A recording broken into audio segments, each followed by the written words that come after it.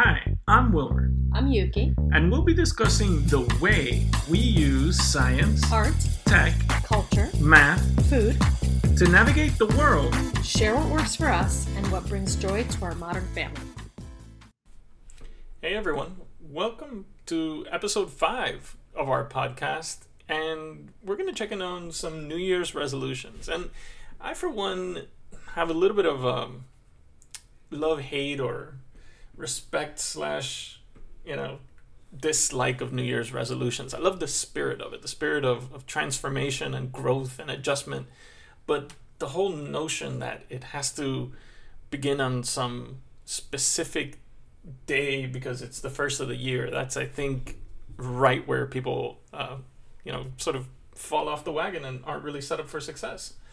Hi everyone. So yeah, we're past the middle of February, and this is around the time when it gets a little heavy.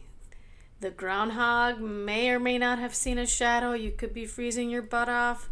The fresh, shiny snow and the nice polish of the goals and the motivation are wearing off, and it's still cold, and you're like, man, I just want that big greasy burger. I just want that cigarette, or you just want that vice. You just want that thing. So what's funny is that the history of resolutions are as old as the 19th century, and people have been breaking them or not taking them as seriously for almost just as long. It's just very interesting how we are programmed to want to start something at zero or the beginning. So January 1st is the day to get healthy, quit smoking, read 10 million books, and save the world, plant a tree. And much like anything else, unless planned accordingly, you can quickly lose steam. Yeah, it's one of those things that, like I said, it starts off with the best intentions, and when you have this resolution that has a finite nature to it, you almost want to just think that you're just getting it started and then you stop. And look, I'm not saying I'm perfect at resolutions, and I do this too. I start something with great intentions and then it sort of falls off the wayside, and I think everybody falls victim to that, right? You think you're gonna start something and you have very intentional and you're gonna really go for it, and then you just let it go. But you alluded to the fact that having a plan is critical to success, right? And but it's not even just a plan. I think everybody goes into, and I know tons of very disciplined people. I don't even think that it necessarily has to do with discipline. It's about making it actually attainable. Because if you say to yourself, I'm gonna, January 1st, I'm gonna lose weight. Boop, boop, boop, like, what does that mean? What does that mean for you tomorrow? You're not gonna lose weight overnight. So January 1st, I'm gonna go to the gym. I'm gonna quit smoking. Whatever your goal is. And you can't just say you're gonna do that January 1st and then just expect everything to fall in place. I know routine and repetition is a big part of it, but there's so many other moving parts affiliated with that one goal. How have you been eating? Have you meal prepped? Have you bought the groceries? How are you going to keep motivated? How are you going to deal with cravings? So you have to kind of see all the little compartments of this bigger goal. If you want to lose 50 pounds, and you've been working out for 3 weeks, 4 weeks, you might feel very discouraged that you're only dropping a pound a week, when realistically, a pound or two a week, it's great. It's fantastic. That's great success. And I think that's one of the things that really derail resolutions, and forget resolutions, whether they're New Year's or birthday or whatever it is, that derail these grand plans is the sunk cost fallacy, where sometimes people will go, well, it's Thursday and I haven't worked out any days this week, so I might as well just pig out the rest of the week or not work out at all, because You know, what the hell? It's all sunk cost at the end of the day. And I think that's where things derail. And like you were saying, just seeing progress is where you can really rack up a lot of these small wins. You know, if sometimes I have a resolution to work out more often, and I look back on a week, a month, and I say, well, did I at least, maybe I didn't do it all 7 days this week or whatever, but did I at least work out more often than not? And if the answer is yes, then I say, okay, we're going in the right direction. But hold yourself accountable. Like, I know, like, when I say I want to do something, man, it needs to go on the calendar. I need to set a timer. I need to, like anything else, make room for that in my life. You can't just say, I'm going to start going to the gym on January 1st and expect everything to fall into place. Saying broadly that you want to attain a big goal without much more is just setting you up for failure. Yeah, it becomes a lot easier when you break it down into smaller digestible bites that you understand and know what progress looks like for that thing. A very wise person once told me, how do you eat an elephant? And it's really no simpler than just one bite at a time. Another thing that's important is, man, there's so many resources out there for us. Do your research. Thanks to the internet, we have tons of information just out there waiting right for the picking. So there's tons of people out there already doing exactly what you want to do, learning the thing that you want to learn, willing to teach others for a fee or for free. There's tons of courses, communities, ebooks, podcasts, all available to you. Just get on there and just dive in and see, find the motivation and the support you need. Yeah, taking on something like running a marathon is really overwhelming. And with all the information available out there, you can really set yourself up for success with the right expertise that is just so very plentiful out there. And speaking of not doing it on your own, grab a friend or friends that can help you stay accountable. A couple of years ago, we did a weight loss challenge with some friends, and it was very minor stakes, right? It was whoever lost the most sort of percentage amount of weight, that particular couple bought dinner for the other couple.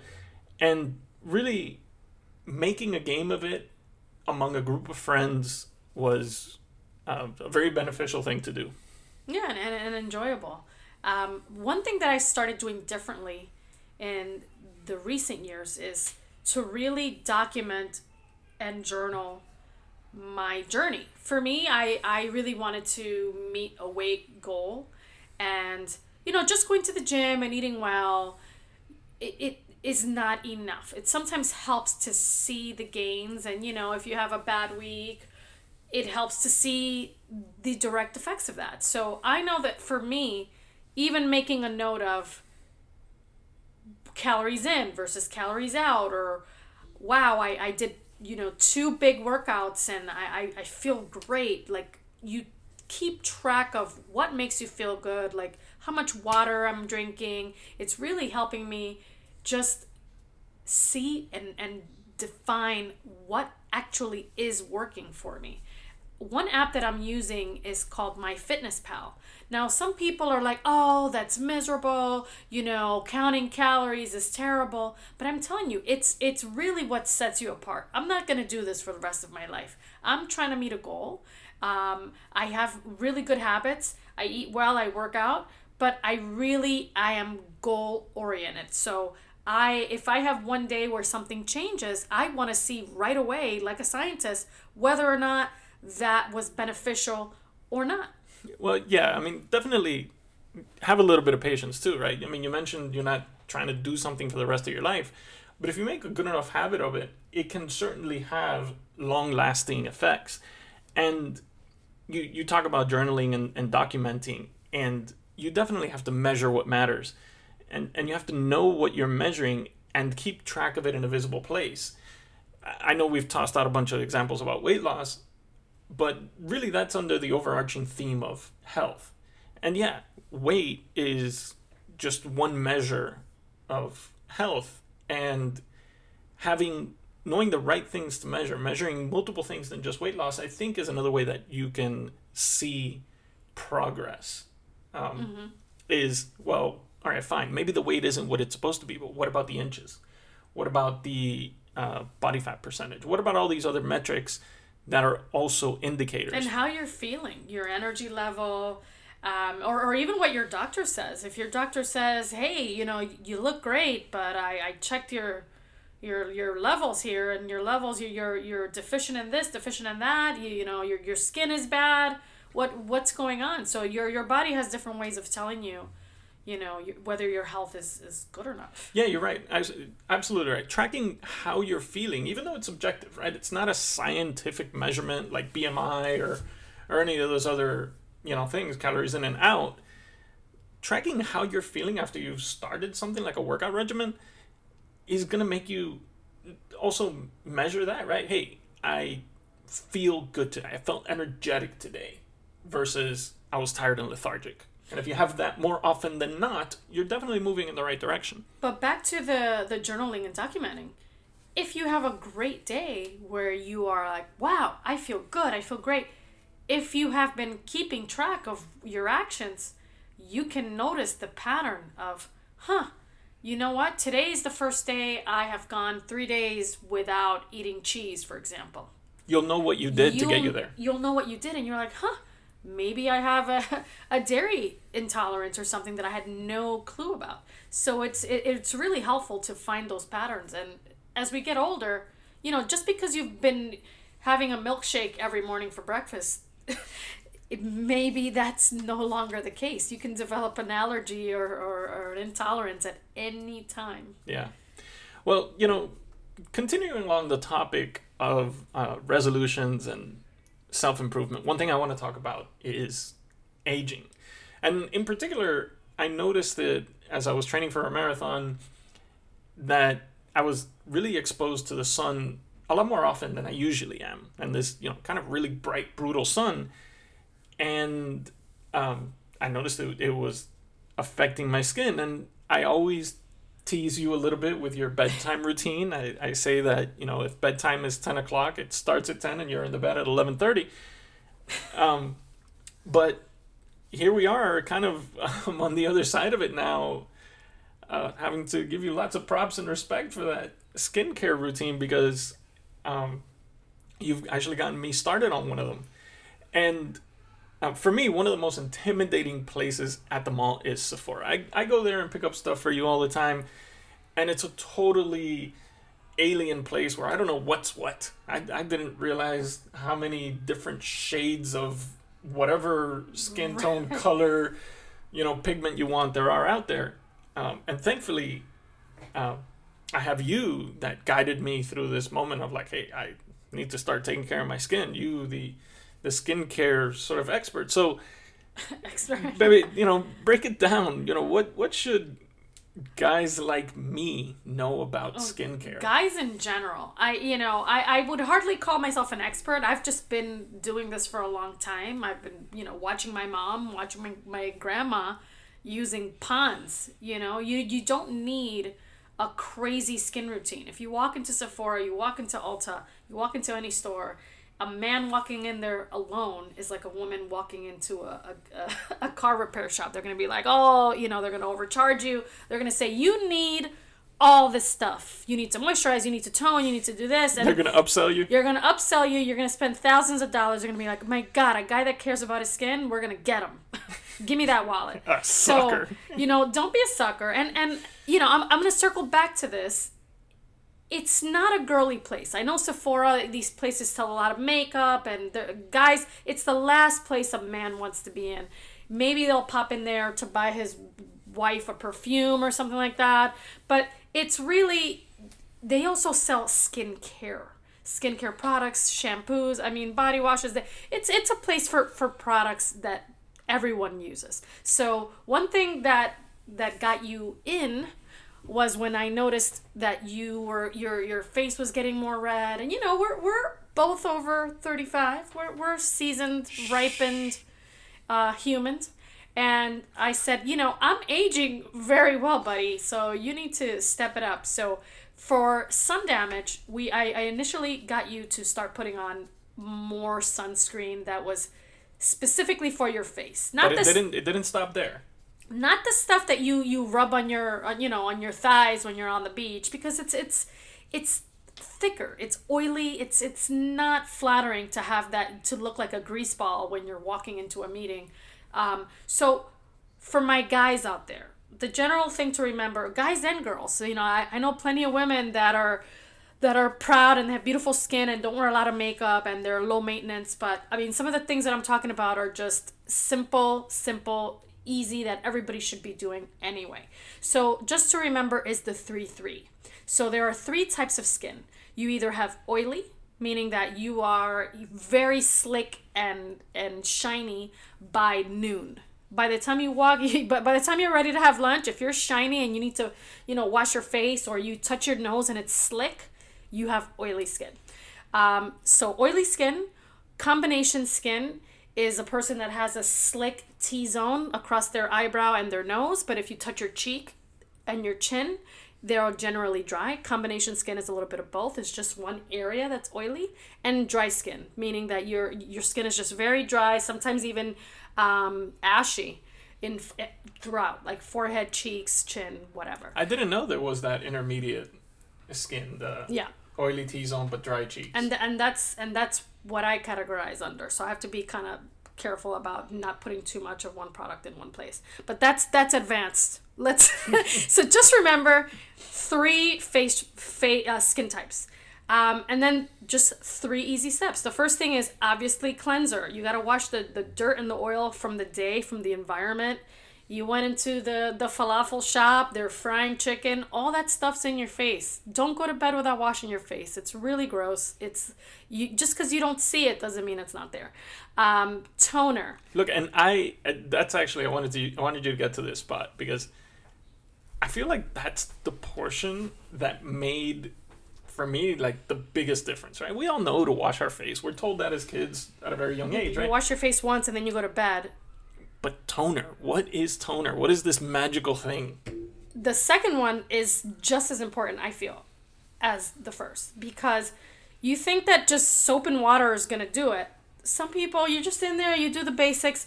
If you take that little cotton ball and you swipe it on the side of your nose and your chin, you'll see exactly what you missed.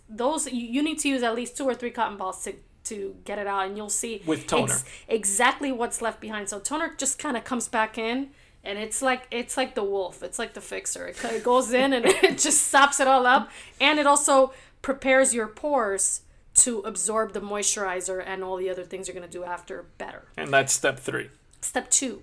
Well, moisturizer. One is cleanser, 2 is toner, 3 is moisturizer. Right. Just 3 things.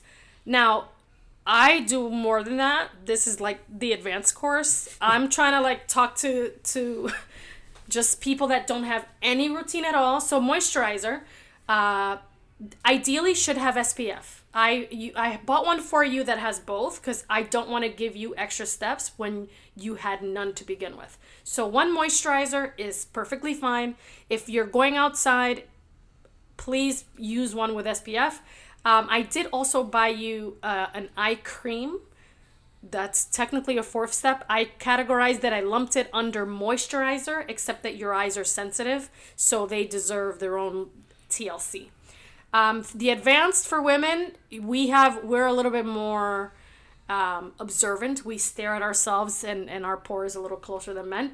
There is a 4th step that goes right after the toner before your moisturizer, and that's a serum. So if there's women that want to brighten their skin or shrink their pores, or if you have a little bit of rosacea or acne, like there's different other vitamin serums and anti-aging things that us women do. But for the most part, if you are low maintenance, which a lot of guys are, and some of my girlfriends, just 3 steps. Just cleaning. Everybody washes their face.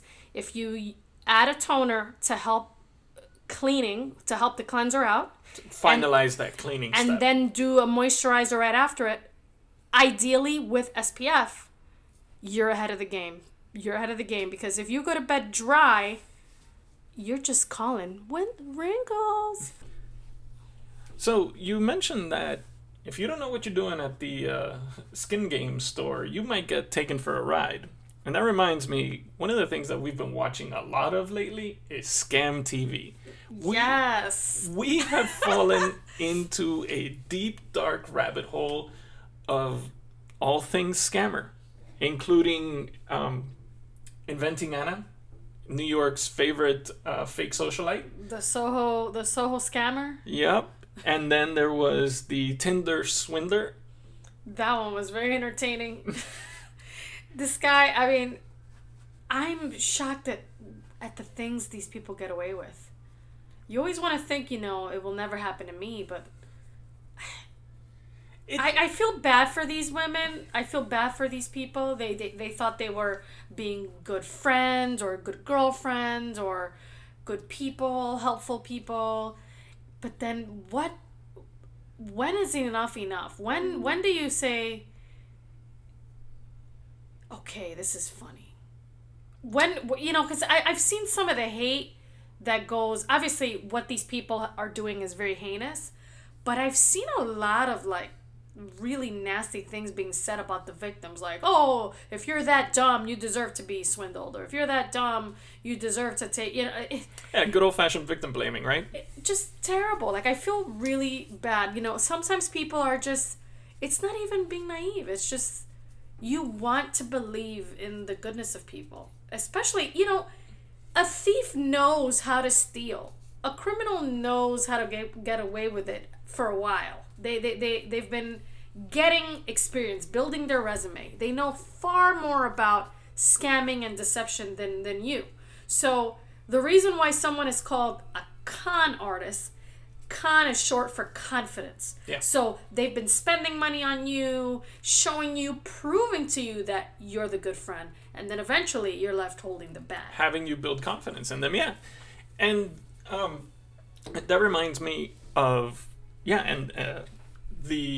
the Soho fake socialite, Anna Sorokin, and Elizabeth Holmes at Theranos. Both of them were driven by this notion of fake it till you make it. And sometimes that word gets thrown around a lot when you're starting a major project or something like that, where I believe in that. There's a lot of value to doing that and having the confidence, because let's keep it real. People are not, you can have the best product ever, the best pitch ever, but ultimately, if people don't like you, you're not selling anything. Right. But what I want to say about faking it till you make it is that if you were truly a visionary, if you're truly somebody that is driven, is motivated, is capable of executing this idea, then I think you're also equally capable of pivoting when the chips are down and you don't know, and you realize your original idea can't come to fruition. You're capable of pivoting and developing something new based on what you built, versus the fake it till you make it folks that just continue to bash their heads against the wall knowing that this thing is unattainable, unreachable, and you don't care. You just think eventually I'm going to break through.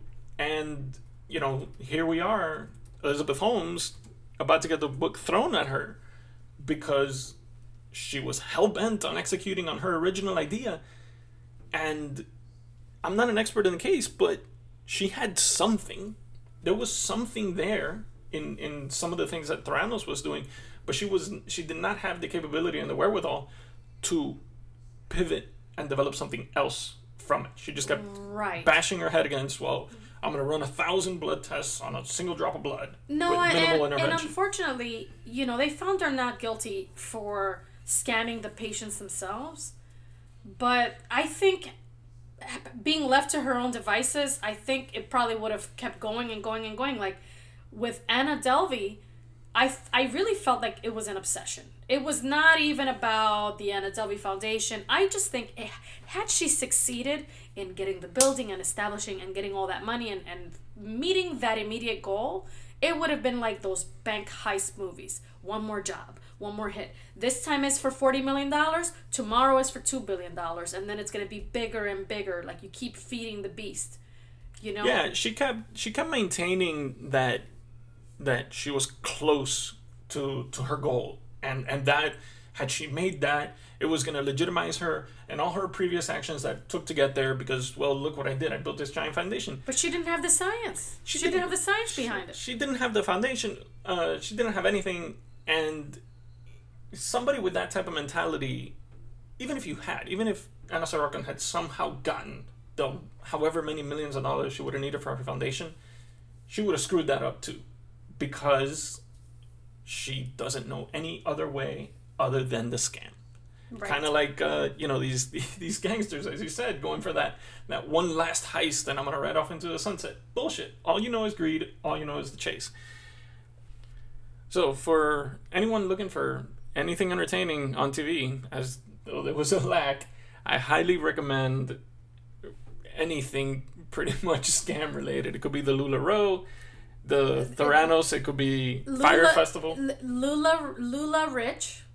Very entertaining. 4 episodes about the legging MLM scandal. It's fascinating what these people did.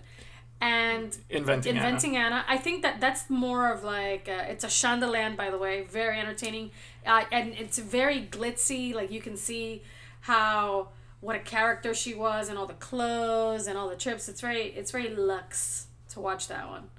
Yeah, it was visually pretty good. And the Tinder Swindler is really good because it's a documentary, and you actually see photos and hear clips and videos from the actual. That one was more heartbreaking. Yeah, from the actual victims that he swindled. I mean, and the guy just, well, I don't want to ruin it, but he's a thing. No spoilers. He's still around. All right, so